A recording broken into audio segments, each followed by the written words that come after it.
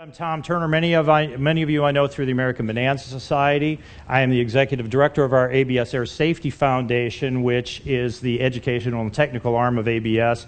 If you are a Beechcraft pilot, mechanic, instructor, or enthusiast, and you are not already a member of ABS, please come see us directly across from the Theater in the Woods. We have a large display there and a large airplane you'll see a picture of here in a moment, Bonanza down there. But come on down and learn more about how we can help you support your flying or your customers' flying in your aircraft. I also, as Steve mentioned, do something called Mastery Flight Training with hyphens in it, mastery-flight-training.com. This is my weekly flying lessons update. What I do is I look at some of the mishap reports or other events that are making the rounds of the internet in the previous weeks. And they may teach us some lessons. I can't tell you in the first few weeks after an event occurs why that specific accident or that action took place. What we can do, however, is to use that as a trigger to discuss some of the things that might have happened. So if you ever see yourself in a similar situation, you'll understand some of the lessons that might have prevented that last accident. So you're welcome to subscribe. It's free at that website, and I've got it up at the end of the presentation as well. All right. This is the thing I get to fly. This is pretty cool. So if you come down by the ABS tent, it's our display plane this year. It's a 1981 A36 Bonanza, so I just thought I'd throw a picture up there. In appreciation to any of the vendors, I don't see anybody out here, but we've had a tremendous amount of donor and vendor support to upgrade this airplane. We use it primarily for training flight instructors, in some cases individual pilots, but they usually have their own airplanes. We're going to be doing a lot of video production to use this as an educational tool, so you'll see that around as well. All right, who out there considers themselves to be a safe pilot? Who is a safe pilot? All right, everybody else, we're going to talk. All right. What does it mean to be a safe pilot? If you say you're a safe pilot, what does that mean? No accidents. All right. There's the bar. When your passengers or your friends or your family or even your fellow pilots say, this guy is a really good pilot, what they're really saying is, I've not seen any evidence that he has destroyed any aircraft yet.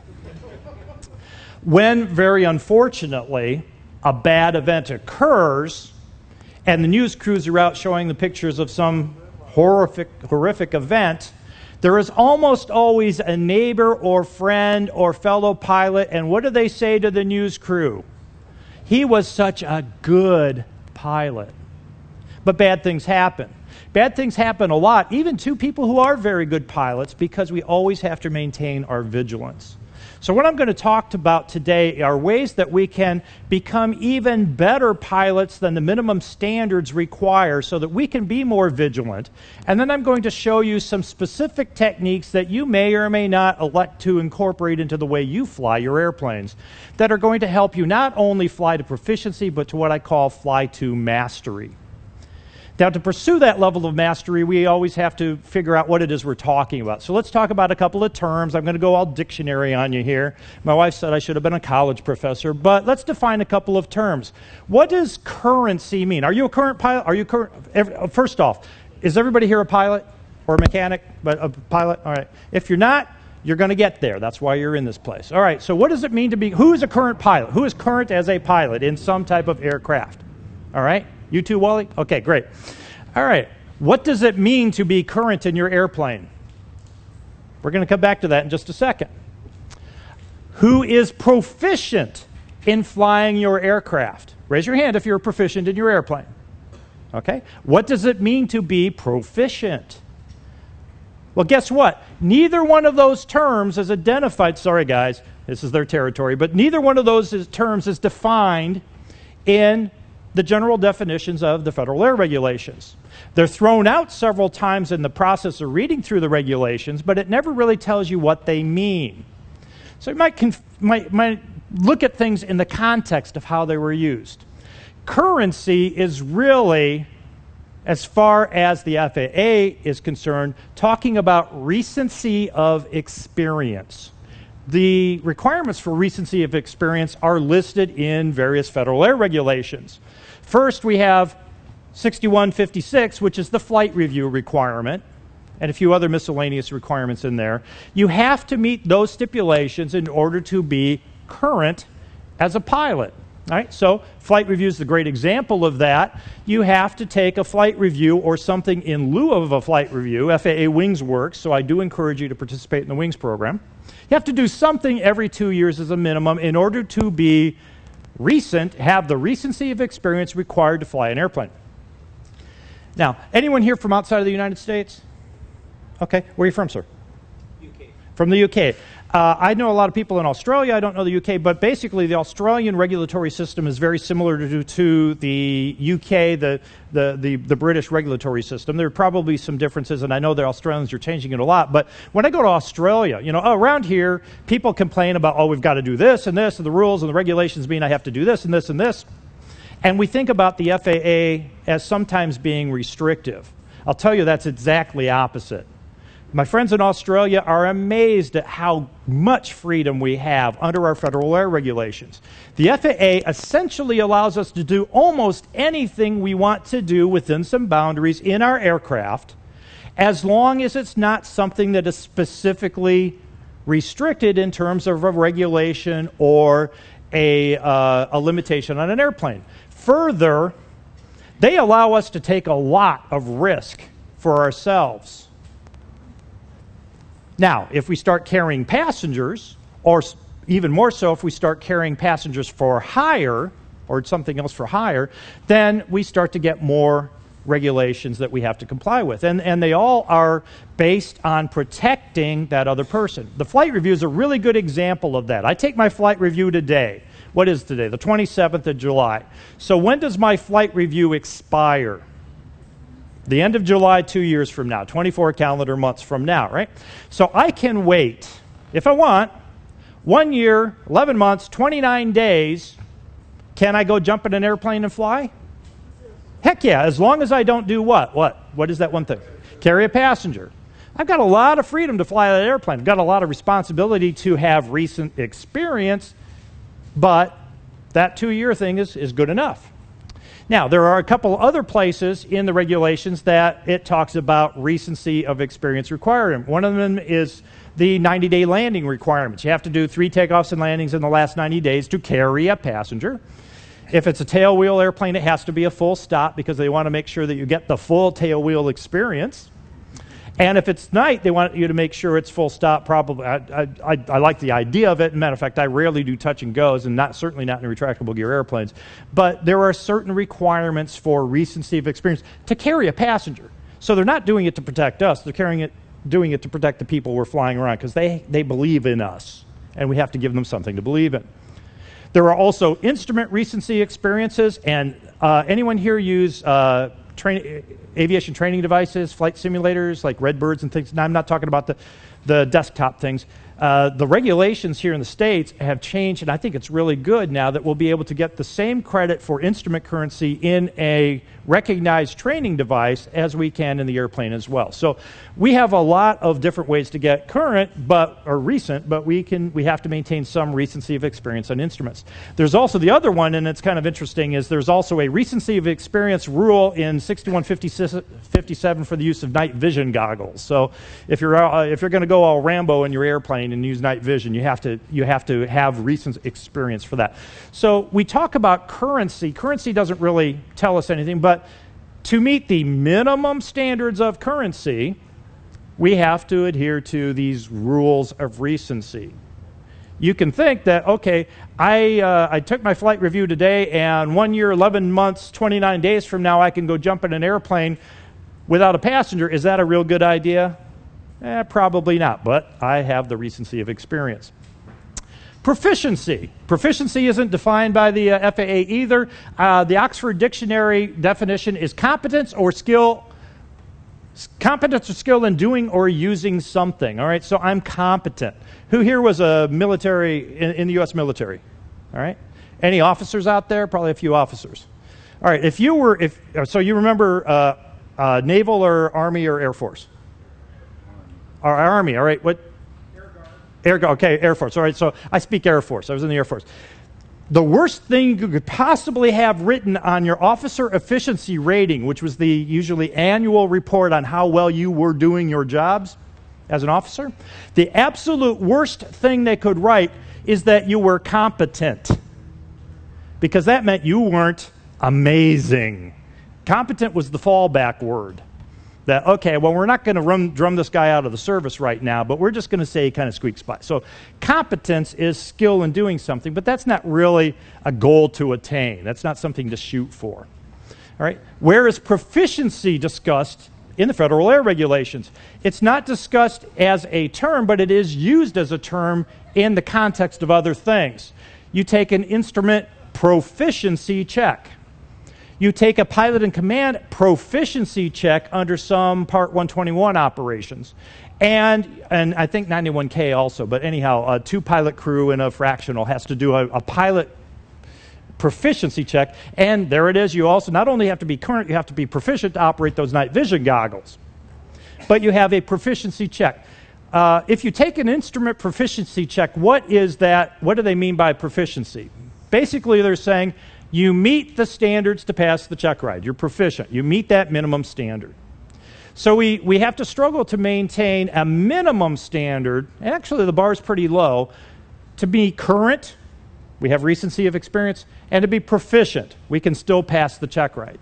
So the question is, could you pass your check rides today? Who here feels if we went out there and everything was on the line, you could get with an examiner and pass your private pilot check ride right now? All right, I hope the answer is yes. Now, there's always a little trepidation about it. How about the instrument? You're good at your DME arcs and your partial panel NDB, inverted engine failures. Yeah, okay, great. All right.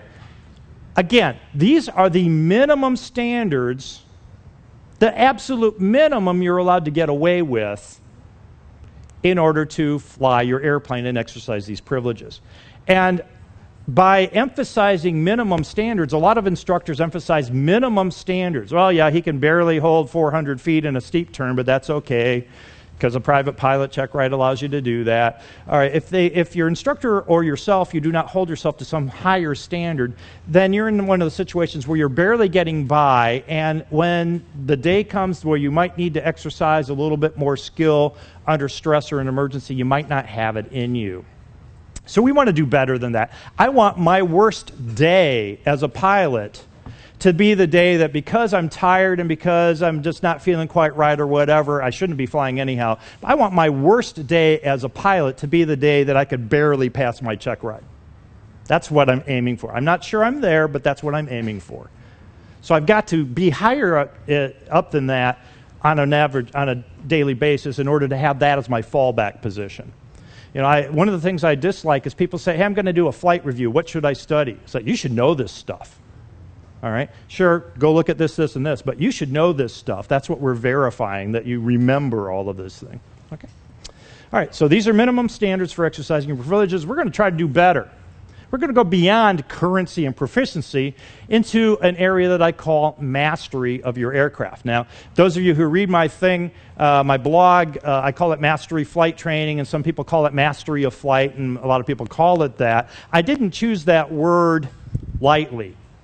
It's not there any longer. It used to be in the old practical test standards. There was a statement for examiners that was the summation of what they were looking for in an applicant during a check ride. It said that the candidate, that the pilot would, quote, demonstrate mastery of the aircraft with the successful outcome of a maneuver never seriously in doubt. And that's where I got the name from, and that's what I'm aiming for. Some point where it's never a matter, it's never going to be in a doubt that at least I can meet the minimums and hopefully I can do better.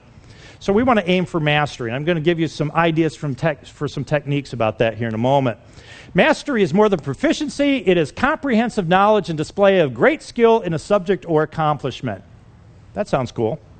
I also talk a little bit about command. Command is taught in the military. Command is not really taught very much in civilian flying circles. No one really goes out of their way to discuss. Your flight instructor before you're private probably didn't spend a lot of time talking about these are the responsibilities and actions of being in command of your aircraft. But then you pass your check ride and suddenly now you may be pilot in command. So what is command? Going to the dictionary, that tells us it is to exercise direct authority, or, I love this, to dominate as from an elevated place. Now, wouldn't you, as a pilot, like to have people say, you know, this guy dominates flying from an elevated place? Or if you're an instructor and you send someone up to an examiner when they're done with the check ride, your pilot really dominated this flight. That's what I'm aiming for. I've got this. And I'm constantly working on that. And that's what I aim for. That's what I suggest you try as well. So Master in Command give us a couple of things. You're retaining and constantly improving your flying skills. I used to teach in simulators at Beach Field in Wichita. I taught for Flight Safety International for a few years. And I taught in Bonanzas and Barons and Beechcraft Dukes. And the twin-engine pilots especially showed me something over 4 years of doing that. The pilots that came back to do multi-engine training in the simulator once a year or so always needed work to get back up to a minimum level of proficiency, be able to pass their check ride, in engine failure scenarios close to the ground. And we would spend most of a refresher training course with those people just getting them back up to the minimum standards of their check ride. So if they had lost an engine on the way to the training event, they probably were not up to handling it. The people that came back every 6 to 9 months would generally still retain those skills, and we could work and get them better and better over the years. We had something called a Pro Card back then. If you flew the airplane to ATP standards, whether or not you held an ATP certificate, if you flew consistently to ATP standards during the course, we gave you this extra special card that the insurance companies like, and it makes people justifiably feel good about themselves. And it was the guys that would be back on a regular basis at about the third or fourth time that they would get there. They would have built up their skills. So mastery is always working on new ways to improve your skills. Proficiency is only the first step. That's the minimum level. Striving for mastery and command of your aircraft all the time is what's going to make you a better pilot and make you, by default, safe. How do you, if I were to tell you, go fly safely, hey, have a safe flight, what does that mean? All right? Have a safe flight. Everybody has a different tolerance for the word safety. It's a very fuzzy logic sort of term.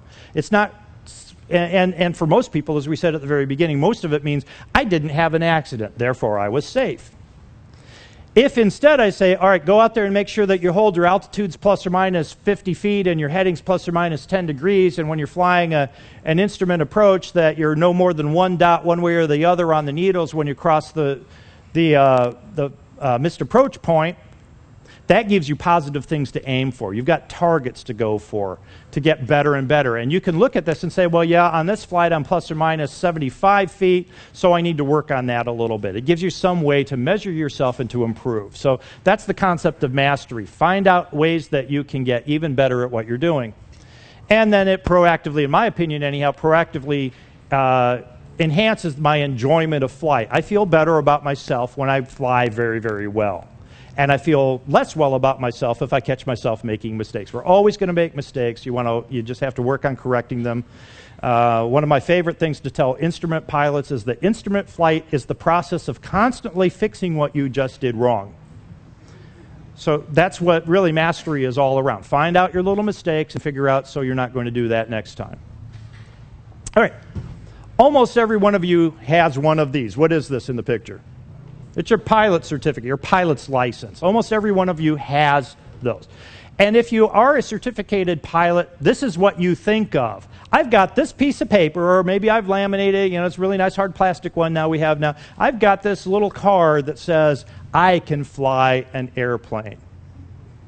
So this is what we think of ourselves when we think of ourselves as a pilot. What do your passengers expect of you?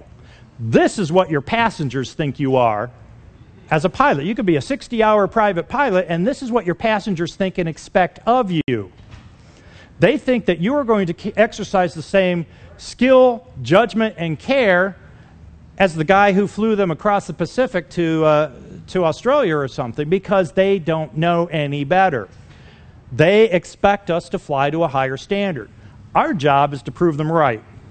We've got to keep this going. So think of yourself as the captain of your aircraft, because you very literally are.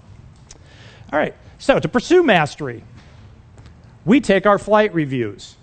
The purpose of a flight review, as intended, is to ensure that we can at least meet that minimum standard to fly. Actually, there are no specific standards for the flight review, except that you have to do an hour of ground covering one or two items, flight operation rules and things, and an hour in the airplane doing whatever your instructor feels you should see in order for them to sign you off. And frankly, sometimes this gets into a buddy sort of thing, and you go up and you fly around a little bit and sign them off.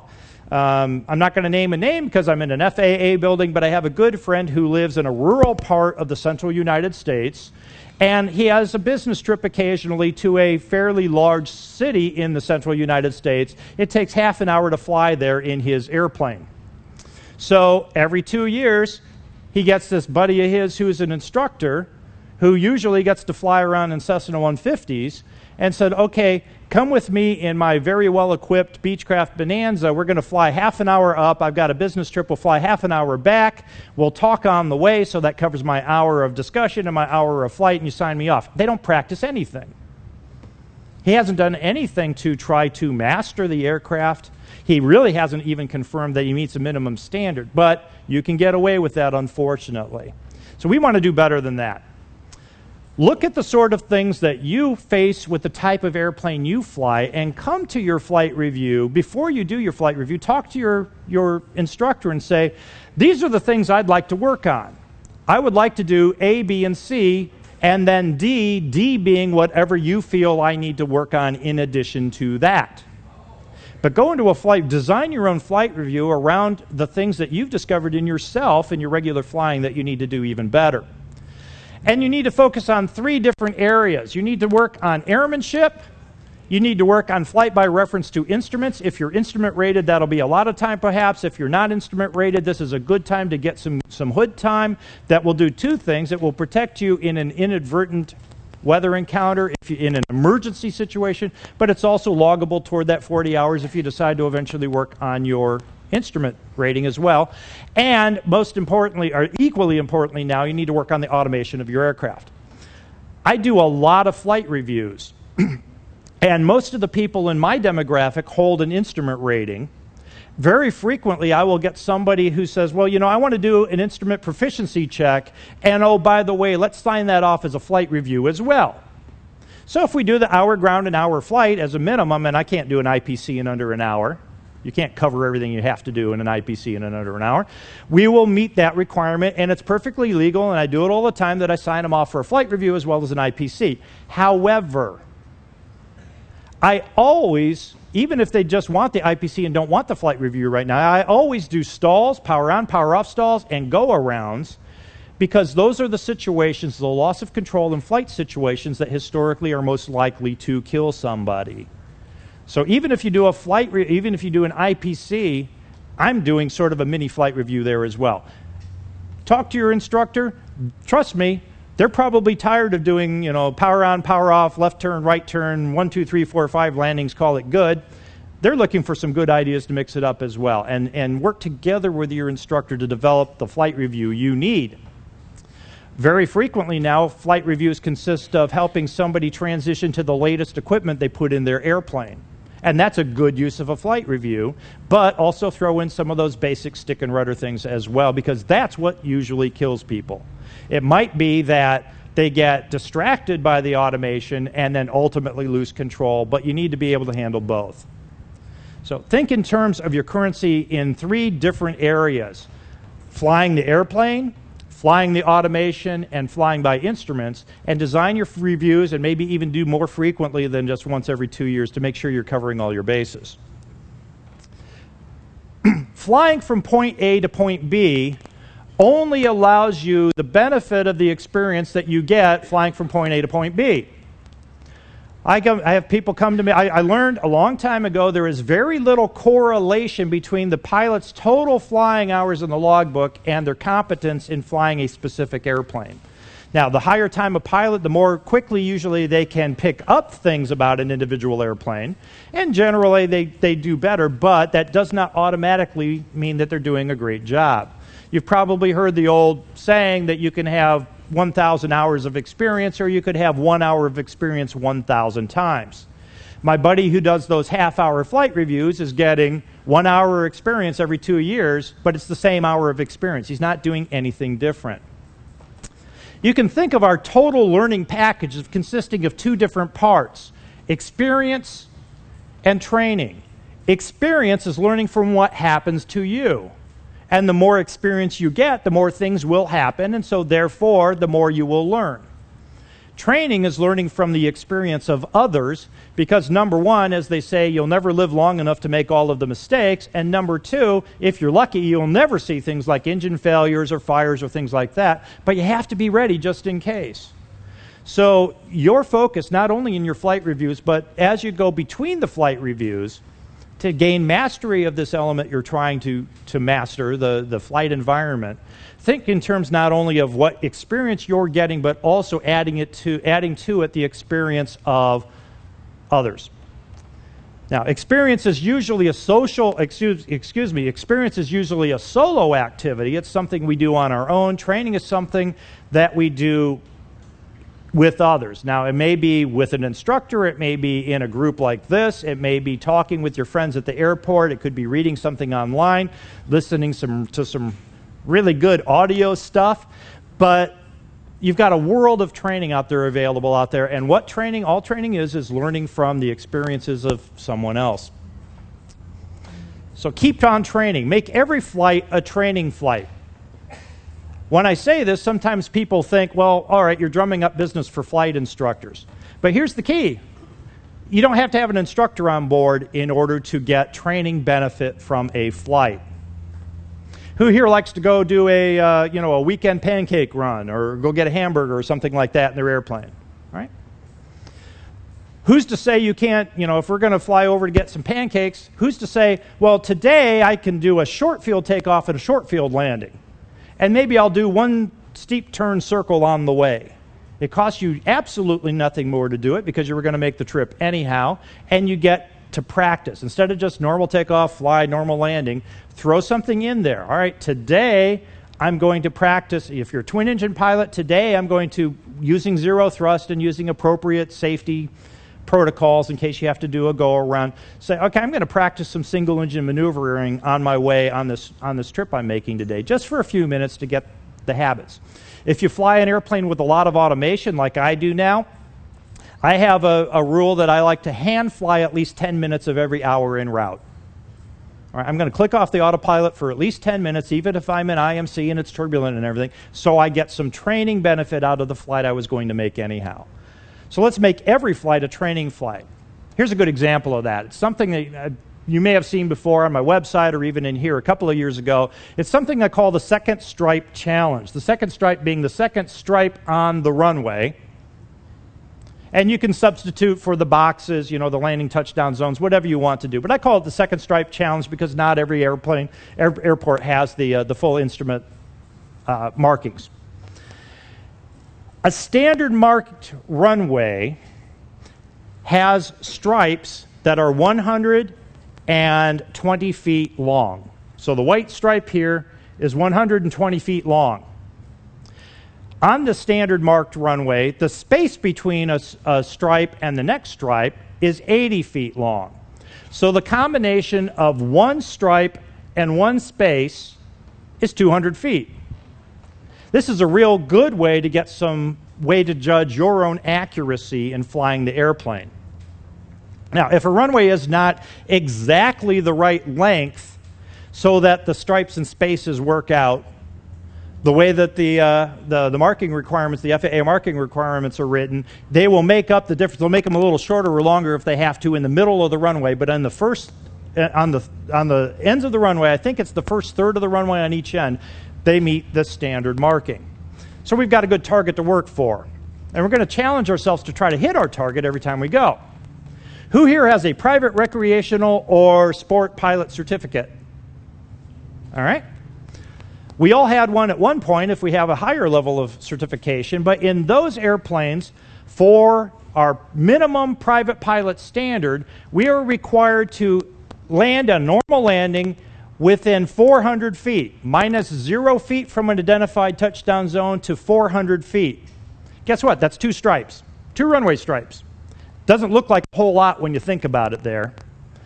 At least one time in your life on your practical test, you were able to do that. Hopefully at least twice because your instructor signed you off as proficient to do it, but at least once in your life, they were able to say, hit that spot, and you were able to do it within 2 stripes. All right. If you're a commercial pilot, the tolerance is cut in half.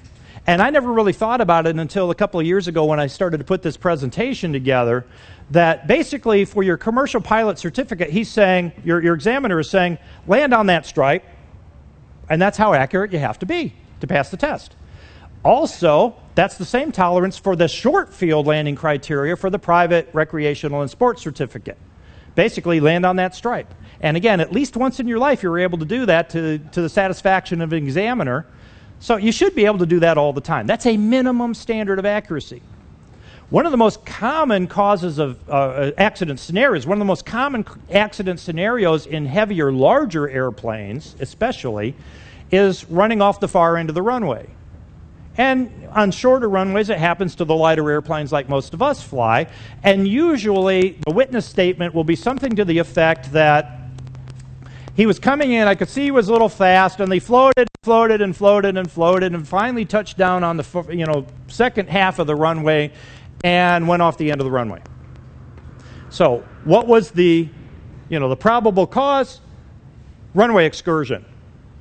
The actual accident was the result of not being accurate on their glide path and power management skills, and not aiming for a specific spot. So if you get used to doing the second stripe challenge every time you fly, it's going to be natural for you on the day you operate on a short runway or a heavier airplane or higher density altitude. You're going to aim for that accuracy. And that's what I'm looking for you to do. Do that every time you fly. Grade yourself on whether or not you made it. You won't always make it.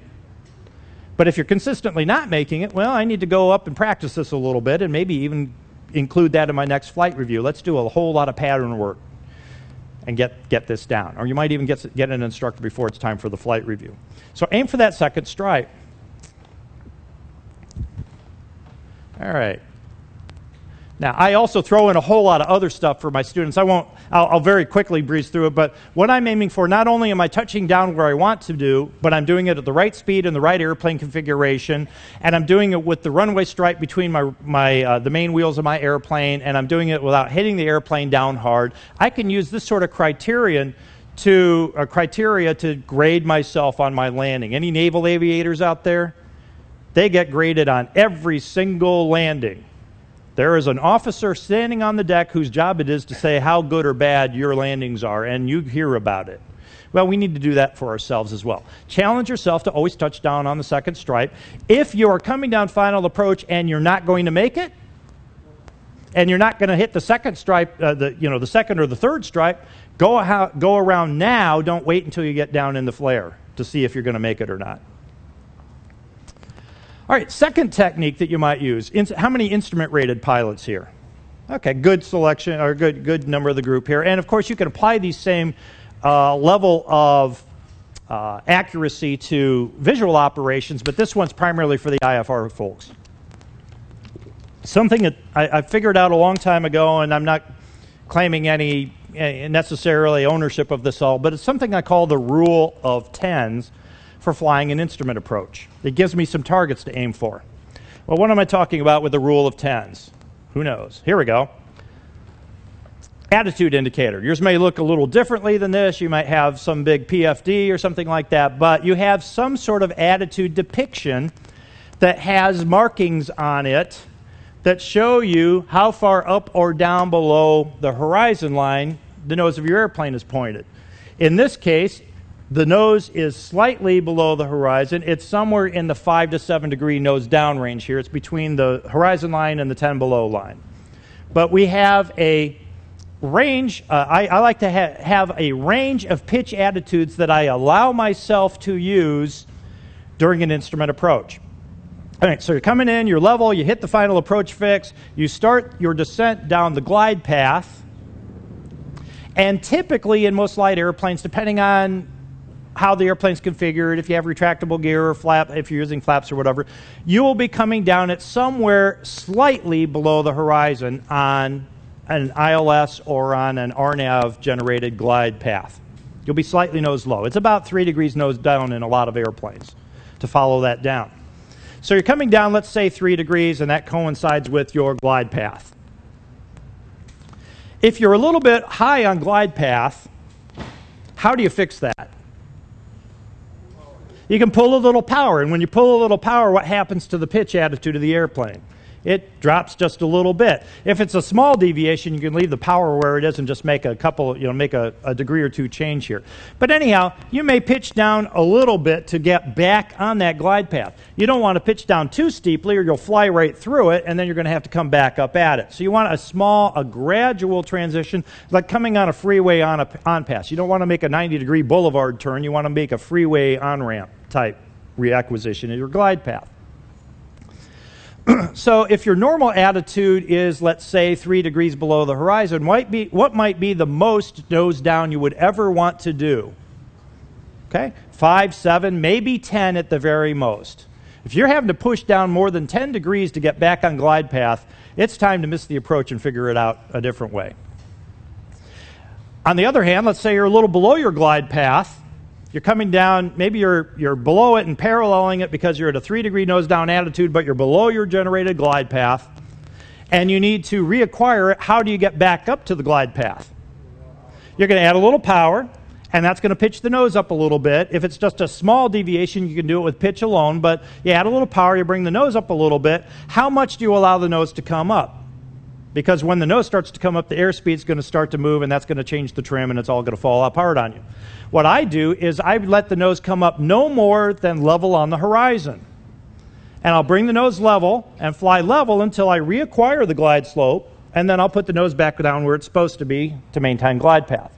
So I have a range of 10 degrees of motion from 0 on the horizon to 10 degrees below the horizon. That's my rule of 10s for pitch attitude on an approach. And if I have to if I'm so radically low, I need to bring the nose above the horizon line to reacquire glide slope in time, I'm going to go ahead and initiate the missed approach right then. I'm not going to try to fix it. I'll get behind it. I'll get into a pilot-induced oscillation, and it'll all be a mess. If I'm so high above glide path, I have to put the nose down more than 10 degrees to scream at the earth, I'm going to go ahead and miss the approach. I'm too far off. I'm very likely to blow right through it and end up too low and in the trees. So I've got a range of 10. My rule of 10s for pitch attitude is from 0 degrees to 10 degrees nose down. So try it out in your airplane, see if it works. Rule of 10 works for heading as well. You're on a localizer, you're on a GPS course inbound, you're flying that old ADF or whatever, you've got a course indication that's pointing toward where you want to be going, in this case the airport. Who here has an airplane that has a heading bug on your heading indication? A lot of them do, all right? You may not have that, but many do. Have you ever noticed how big that heading bug is? Guess what? It's about 5 degrees to the left of your selected course and about 5 degrees to the right. You have a range of 10 degrees of motion within your heading bug. And that's there to give you a precise correction value without blowing through your localizer one way or the other. What I do is I'm coming down the glide path. I've got my heading bug set. I'm following a heading. Remember that your primary job is basic attitude flying, and the navigational instruments just tell you where to point the airplane. You're not chasing the needle. You're doing basic attitude flying, correcting for where the needles go.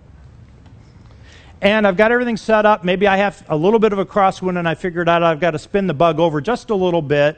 And if I hold that heading, I stay centered on the needle. And I descend and the wind changes, or I didn't have it quite right, or something changes a little bit. And the needle starts to go a little bit off to one side. It goes off to my left, perhaps. So what I need to do is I need to turn a little bit to the left to get that needle to come back in. And as soon as I start to see any motion off to the left-hand side, all I do is I make a slight heading change, and actually it works really well just with the rudders, depending on your airplane. Make a slight heading change, just enough, don't move the bug, just enough that your heading is now on the left edge of the heading bug. You've made a 5-degree change. And once again, you're doing this freeway on-ramp thing, a nice gradual reacquisition of your glide path. So it starts to go to my left, I come to the left edge of the bug. As the needle comes back to the center, I come back to the center of the bug. It starts to go to the right, I go to the right edge of the bug, but not beyond. It starts to come back to the center, I come back to my centered condition. And if I need to fudge it just a little bit, if I need to move the heading bug one way or the other as the winds change, that's fine. But I stay within 5 degrees either side, or the rule of tens, no more than a 10-degree heading correction, especially inside the final approach fix. If I'm so far off that I have to make a bigger correction than that, I'm probably going to be in one of those cases where the needle's over here and then all of a sudden it swings over to there and I've got to go back and forth. And I'd better miss the approach. And if you do this, it gives you some targets to aim for, and also, at least for me, it prompts me to catch the minor deviations and fix them before it becomes a major deviation. The needle even just begins to move a little bit to the left. I'm going to come over to the left edge of the bug until it centers again. So the rule of tens for pitch is 0 to 10 below. The rule of tens for heading is plus or minus 5 degrees of the heading that takes you down the middle of the glide slope, the localizer. And then airspeed. Airspeed is a consequence of doing these other things, with or without changes in power.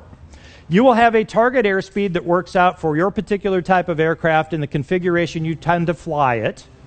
But you'll end up having a stable airspeed that you will try to fly in instrument approach. If you don't know what power setting and pitch attitude and configuration results in a predictable airspeed and fly that airspeed on an approach, then you need to work on that sort of thing in your next flight review or when you practice your airplane. But in general, at least in the high-performance singles and the light twins, if you're within the 10-degree range of pitch attitude, most of the time, you'll be within about a plus or minus 5 knot range of your target airspeed. In other words, you're within a 10 knot range of airspeeds. So I've got a range of pitch attitudes, a range of headings, and a range of resulting airspeeds. And not only am I flying down the glide path, flying down the instrument approach, watching where the needles are and making corrections, I know how to make those corrections, very small within some defined boundaries. And if I see any of these parameters go outside of the rule of 10, right. Last year it was the fake machine guns. Okay. All right. If I see myself going outside of one of those parameters, it's time to miss the approach, especially if I'm inside the final approach fix. So you can pass your instrument check ride, and you can pass an instrument proficiency check being a lot sloppier than this. You're allowed to get, how much deflection are you allowed to get on a localizer needle, for instance? 3/4 deflection. That's way the heck out there. Focus on making small corrections and making those corrections soon enough that you never get more than a dot one way or the other on the needles. That's what I aim for. I'm not always there, but that's what I'm aiming for. And when I don't make it, I critique myself and I practice until I can. All right. Vertical speed works out pretty well as well. In most airplanes that are, most light airplanes that are IFR capable airplanes, you will come down on an ILS approach somewhere in the 500 to 600 foot per minute rate of descent.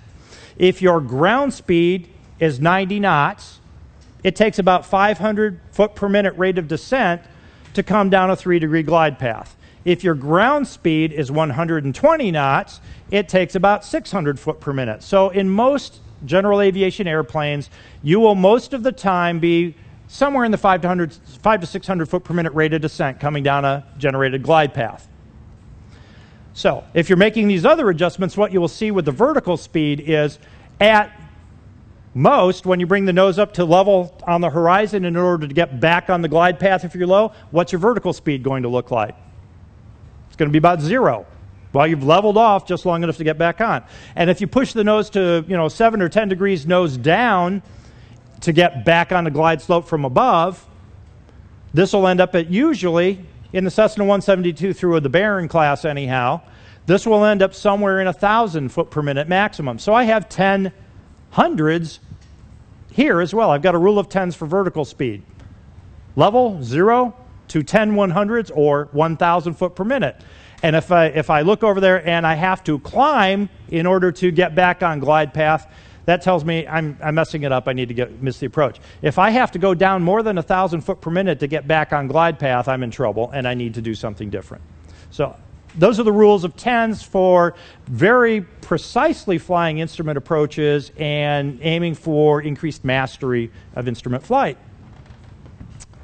Lastly, and I'm going to go through this fairly quickly because, number one, I covered it in much more detail last year, but number two, I'm watching the time here a little bit. I've got, I think, another 25 minutes, so we have time. I call it the bold print. Now, as I mentioned earlier, I was an officer in the United States Air Force. I was a Minuteman ICBM missile launch control officer for 4 years in central Missouri, so the world survives today because I did my job or because I didn't do my job. We don't know yet. But prior to that time, I went through the Air Force's flight screening program at Officer Training School at Hondo, Texas. And we flew the mighty T-41 Mescalero, which was an off-the-shelf 1965 or 1967 Cessna 172, stripped down, tricked out, 4-point shoulder harnesses. You get to wear your flight jacket, Air Force marked Cessna 172. And in this program, we did a lot of ground school ahead of time, and we had to memorize a lot of procedures and techniques and things. And one of the things that we did on days that we flew was a mass briefing before we took off. We had this room this classroom, and there were 3 rows of tables and five tables in each row, maybe 6 in each row, and 2 seats behind each table, and then an instructor, and those were that instructor's 2 students. The instructors were all civilians, but we treated them like officers. We were all officer candidates or officer trainees. We called them OTs. This was called the Flight Screening Program Officer Trainee, or FSPOT. We called ourselves fish pots. And so I was a fish pot. And we would get into this mass briefing room, and they would tell us about the weather and all this other stuff that's going on today, the runways in use, where we were going to do our practice areas. And then we got to the quiz. And we all took turns as briefing officers, so we were all merciless with each other. We had the opportunity to take out our frustrations on one another. So the briefing officer would say, "Fish pot Turner," and I'd come to attention. A lot thinner then. I'd come to attention. And they would say, "Engine fire in flight." And I would have to, from memory, recite the checklist steps for engine fire in flight. Mixture to idle cutoff, fuel selector off, battery and electric off. That's what you needed to know without having to look it up. Those checklist steps were printed in bold print in our fold-out, they real cool Velcro around your knee Air Force type checklists. They were called the bold print checklist items. The things that I had to memorize because I needed to do them quickly and correctly in the proper order, and I didn't have time to look them up if I really needed them. Now, in the civilian world, we don't usually have bold print in our checklists. If you're flying one of the very latest Bonanzas, G-38s, G-58s, G-36s, G-58s, it's been a long week. All right, they have bold print. Cirrus has bold print. Some of the new Cessnas have bold print. Most of them don't they don't distinguish anything that's a memory item or not. So it's kind of up to you to figure out which ones are for your airplane. We'll get into that in just a moment. But you need to know some things without having time to look them up. And then everything else you do have time to look up. So my answer was I'd rattle off the bold print items, and then I was allowed to say, refer to checklist. And I was required to pull out the checklist and read the remaining steps.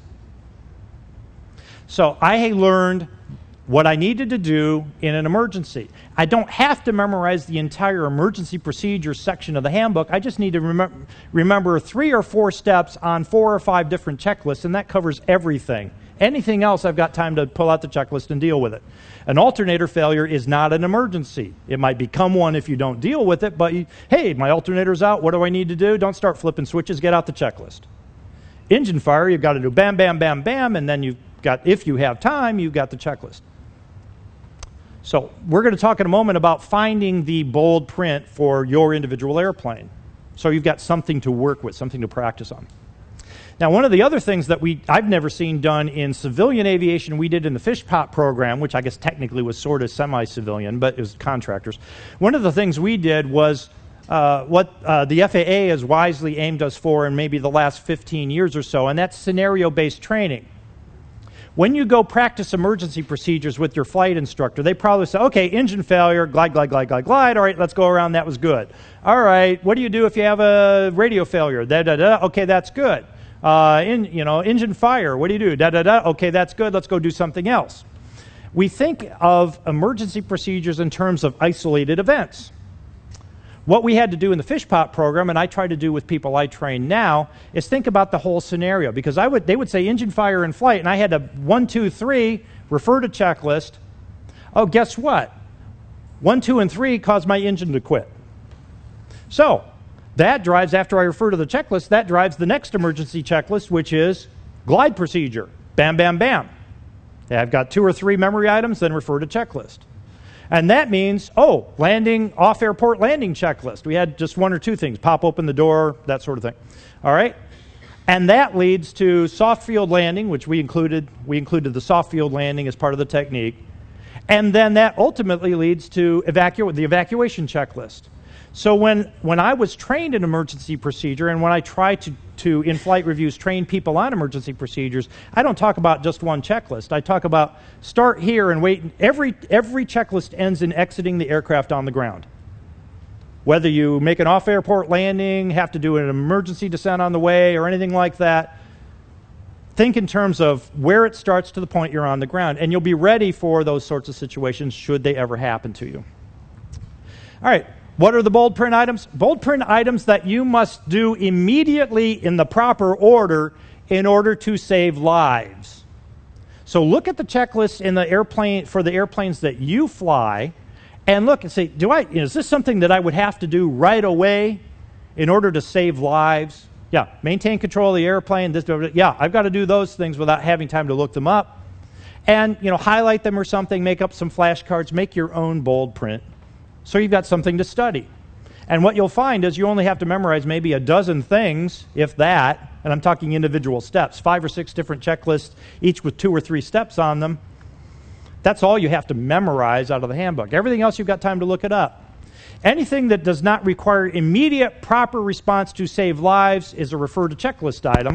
So keep that handbook handy. I used to get in airplanes with people who would take out the checklist and the handbook, and they'd be very good about using it for starting the engine and the before takeoff checklist and the run-up, and then they'd pick it up and they'd throw it in the back of the airplane like they never needed it again.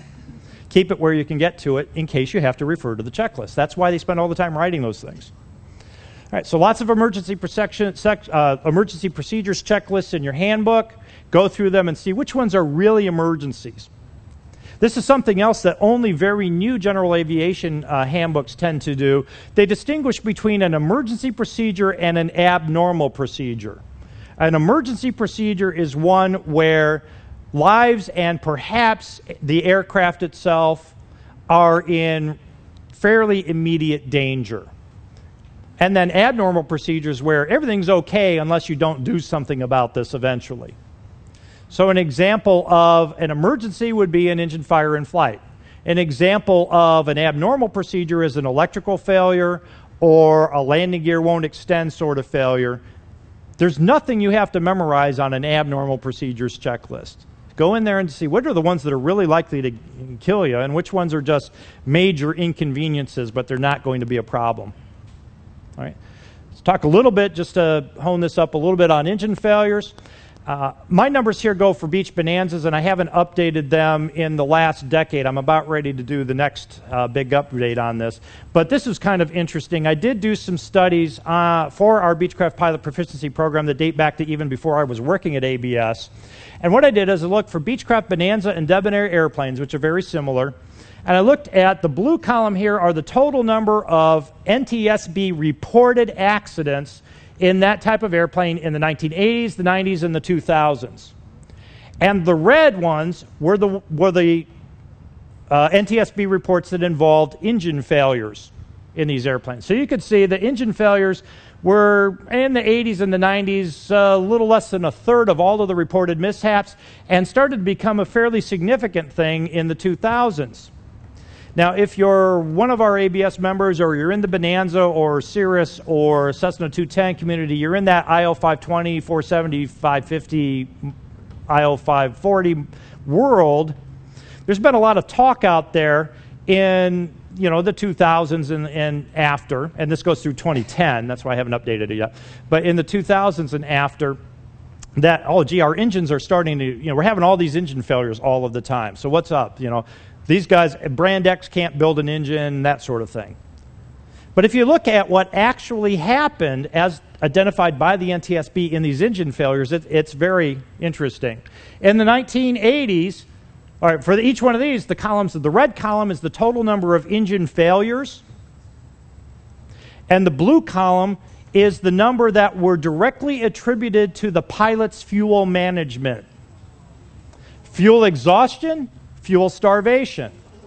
And what you see in the 80s and the 90s, about half of all of the accidents, about half of all the NTS reported engine failures, in this type of airplane anyhow, were fuel-related mishaps. Then look at the 2000s. Over 90% of all Bonanza Baron NTSB reported engine failures between 2000 and 2010 were the result of the pilot's mismanagement of the fuel. All right. Now, you could also look at the inverse of all this and just see, and it's not too facetious to say this, look how much more reliable our engines have become, except for us. So, if you keep the fuel flowing to your engine, chances are pretty good it's going to keep running. If your engine quits, and it's quit for a reason that you can fix from where you sit in the pilot's seat, it's overwhelmingly likely that it's going to be doing something with the fuel system that's going to get the engine started again. So you can think of your engine failure checklist as being, let's manipulate the fuel and see if we can get the fuel going again, and then anything else if the engine won't restart, and then we have to glide if we have to. Who here is flying a carbureted engine? All right, a lot of carbureted engines. A little bit of an exception to the rule, because I'm the Bonanza guy, I'm talk fuel injected all the time. A little bit of the exception to the rule, in carbureted engines, older Cessna 172s, that sort of thing, carburetor ice is a significant factor. So you need to get the carburetor heat on in order to possibly melt the ice out if you have an engine failure. And that should be the first thing you do. You are reestablishing airflow to the engine. Your engine needs three things to operate: air, fuel, and ignition. So you're reestablishing airflow. One other reason in a carbureted engine you want to pull the carb heat first and leave it on is because it works only if hot air is blowing through the carburetor from the exhaust. The longer you wait, the cooler the air is going to be from the engine exhaust, because the engine's quit. That's why you're doing this. So get the carb heat out first. So in a carbureted engine, you'll pull the air control first, the carburetor heat. But for all of us, the first thing you do is maintain control of the airplane. That's a whole lecture in its own right, but fly the airplane, aim it somewhere, and then try the restart steps. In the carbureted airplane, pull the carburetor heat, then try to see if the fuel will work. If you have an airplane that has the capability of switching fuel tanks, switch to another tank. If you have an auxiliary fuel pump, activate the fuel pump per your pilot's operating handbook checklist. You'll have to customize this to your individual airplane. And make sure that your mixture control is in the full rich position. Unless you're flying a turbocharger, you pull it out and try to find something that'll work. Your engine will probably not run at its optimum level at full rich, but it should run somehow at full rich. So at least that gets you to a point you can start to work with it. All right, so you're going to, in the carbureted airplanes, you're going to do the air, then fuel selector, fuel pump if you've got it, fuel mixture. Lastly, try the ignition, make sure the key switch is on, and you can talk about flipping mags. We'll talk about that in just a second. But for the carbureted folks, fly the airplane, aim it somewhere, air, fuel, fuel, fuel. Those are your bold print steps. Everything else is a refer to checklist. You just need to memorize and practice those things. For the fuel-injected crowd, you don't have carburetor heat, so maintain control of the airplane, aim somewhere, fuel, fuel, fuel. Switch your fuel tank, switch your boost pump on if you've got one consistent with your POH, put your mixture to full rich. If that didn't work, try the ignition, make sure the switch is on, and then many fuel-injected airplanes have an alternate air control, but it should work automatically, so this is a last-ditch effort to try to get it done. So all you need to remember is maintain control of the airplane, aim it to some place you want to be headed, and then fuel, ignition, and air, or fuel, air, ignition, depending on the order for your airplane. Let's talk briefly about the ignition. One of the things that's on the engine failure checklist is to switch to, you confirm that the switch is on both, and then, okay, if it's there, try switching to one mag or the other mag. Have you ever thought about, is there a scenario you can envision where the engine has quit, and by going from the both position to a single mag position, it would suddenly start running again? Can you give me a scenario? I can't come up with one. And then it occurred to me, it took a long time of, I have sleepless nights over these things, I'm just strange. But anyhow, maybe that exposure to nuclear stuff in the 80s. But it occurred to me that this checklist, your engine failure checklist, doesn't necessarily say total power loss, any engine roughness, any partial power, loss of power can be fixed by doing exactly the same thing. Maintain control of the airplane, aim it somewhere, then manipulate the fuel, air, and in this case, ignition controls. If you've got one magneto is slipped and the timing's off, or it's misfiring or something, it will give you a rough running engine, and that's the point where you could select a single magneto. So just look at your checklist and come up with the bold print items for your airplane. Then use the best simulator you have. Sit in your airplane when you're sitting in the hangar or at the tie-down spot. Leave the battery master switch turned off, but go ahead and actually go through the procedures. I have an engine failure in flight. I'm going to fly the airplane, aim it somewhere. Fuel tank, that didn't work. Fuel boost pump, that didn't work. Fuel mixture, that didn't work. And develop the muscle memory you need to be able to do this from memory. All right. If you have other sorts of engine failure causes, if it's something you can fix from where you sit, that procedure will work. If it's something that can't be fixed doing those things, it's not going to be fixed at all by you in the airplane, so you're going to commit to a glide. And that's when you think, okay, my scenario was rough running engine, that led to engine checklist, and that led to, okay, I need to make a landing somewhere, or a total engine failure, which leads to a glide, which leads to an off-airport landing checklist, which leads to an airplane evacuation checklist, and work your way through the scenarios. All right. Engine fire in flight, very similar sort of thing. The most combustible thing you've got in an engine compartment is what? The fuel. So how do you stop a fire in flight? You stop the fuel, the mixture, the fuel selector, whatever your handbook tells you to do. And then usually the fire will go out. If it doesn't go out, then that drives you into an emergency descent checklist to get the airplane on the ground as soon as possible. Or as we described back in the days of the flight screening program, slip the airplane so the flames go toward the instructor side of the airplane. But anyhow, have a procedure that works. And practice it. Electrical fires, same sort of thing. Just practice your procedure. Figure out what are the important steps and practice them.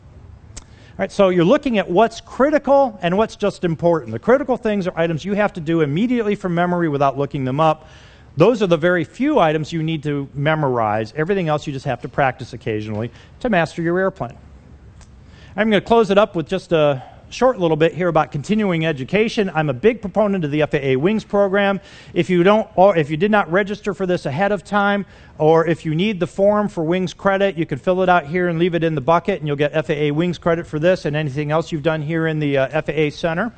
In order to master our airplanes, we need to continually educate ourselves to, what did we say training was? Learning from the experiences of others in between the formal training events that we take for flight reviews and IPCs and everything like that. Read and think about flying. All right? Maybe you have to do it at night when your spouse isn't looking, but whatever. Keep your head in flying. Be online. Look at good quality stuff. Don't look at just all the internet chat line, but look at authoritative, curated sources that are telling you information that you can trust. Fly, if you have the opportunity, fly with different instructors. Pilots get attached to an individual flight instructor, and they like to fly with this person or that person. Well, guess what? If you fly with me, you are experiencing my biases, you are subject to my gaps in knowledge, and you're subject to any lapses that I just happen to make. So you're going to get that 1 hour of experience 10 times if you come fly with me 10 times. It is not, hopefully I'm better than that, but my point is you will learn a lot if you go fly with another instructor. You might find a technique that works better for you. They might say something in just the right way that I wasn't quite able to verbalize so that you understand something more thoroughly. So try your nuts. You know, your local instructor is going to get mad at you, but shop around a little bit and fly with another instructor pilot. I like to do that. We have, at ABS, we have what's called the Beechcraft Pilot Proficiency Program, and I take that as a student once a year, and I try to do it with a different one of our instructors every year so that I'm learning we're learning from them as well. All right, whoops. Design your own flight reviews. Like I told you earlier, come to your flight instructor not saying, I need a flight review. Come saying, hey, I'm coming due on a flight review. I'd like to practice these items plus whatever you see I ought to practice in addition to that. Work to the standards of the next highest certificate. You may never get beyond a private pilot certificate, but there's nothing that says that you can't work to try to be able to touch down in a normal landing on that second stripe and not beyond it. You can go out with an instructor and learn a little bit about chandelles and lazy eights. You may never take the commercial check ride, but that doesn't mean that you can't hold yourself to that higher standard and learn the skills necessary to fly to that standard. It's very difficult and costly now to earn an airline transport pilot certificate because of changes in the regulations that make it primarily an airline-oriented event. You have to do things in some very sophisticated simulators, so it's difficult and expensive to do so. That doesn't mean that you can't go with your instructor pilot and say, hey, let's work so that under the old rules I would have been able to pass an ATP check ride. Let's go out and get me as good as an ATP even if I'll never actually hold that certificate because the rule changed. Drive yourself to master your airplane. All right? Lastly, hold yourself to a standard. It's the little things that count. I like to taxi right on the center line. All right? If I shouldn't be drifting one way or the other. That tells me that I'm appropriately focusing outside of the airplane, that I'm precisely controlling the aircraft. It also tells me that the day that I land at an unfamiliar airport at night and I'm on a narrow taxiway or a narrow runway, my discipline is to keep the center line or the runway center lines or the taxi lane lines between my main wheels, and I'll be less likely to run into something. So the little things that make you even more precise as a pilot are going to help you master the aircraft. Your passengers probably won't notice, but they expect it of you because you are the pilot in command. Eventually, all of us are going to get the end of our flying careers. And I get this phone call a lot from members at the American Bonanza Society. I can't pass a medical certificate anymore. I can't even do the basic med or this or that or the other thing.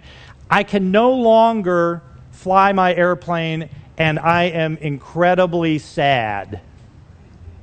And what I suggest to them is find a young up-and-coming instructor pilot and go fly. You can do two things. Number one, you can still fly your airplane that way for a while. Number two, you can teach this new instructor what you have learned in 40 years of flying an airplane.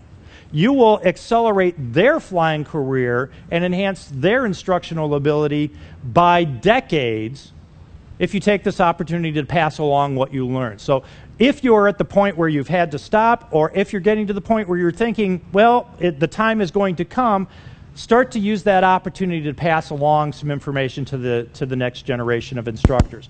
Go ahead and pay them for their time. Trust me, instructors don't earn all that much. It won't cost you all that much money to do this. But what do wise old leaders and thinkers do. They're like Yoda. They pass on what they know to the next crowd. So think of yourself as part of a continual process of educating the next generation of flying your airplanes. All right. So safety isn't a strategy. I can't tell you go out there and be safe. It's an outcome. I can go out there and tell you, make sure you always land on that second or third runway stripe. And if you do that, you'll never run off the end of the runway. Work on mastering your airplane. All right, there are my websites, the American Bonanza Society on top, my Mastery Flight Training on the bottom. That's what my web page, my personal web page looks like. Trust me, if you Google Flying Lessons Weekly or you Google Mastery Flight Training, you'll get there. I published way too much stuff, so I'm all over the place. But you're welcome to look at either or both of those sites to get more information. This is being recorded. Eventually it will be available on the FAA's website, so you'll be able to see this over again if you want to. If you have any questions at all, you can come see me in the ABS tent the rest of the week here. You can look at my site there and email me. And I'll even send you a copy of the slides if you want them. But the goal here is to be even better as a pilot, and thanks for coming and learning about mastering your aircraft.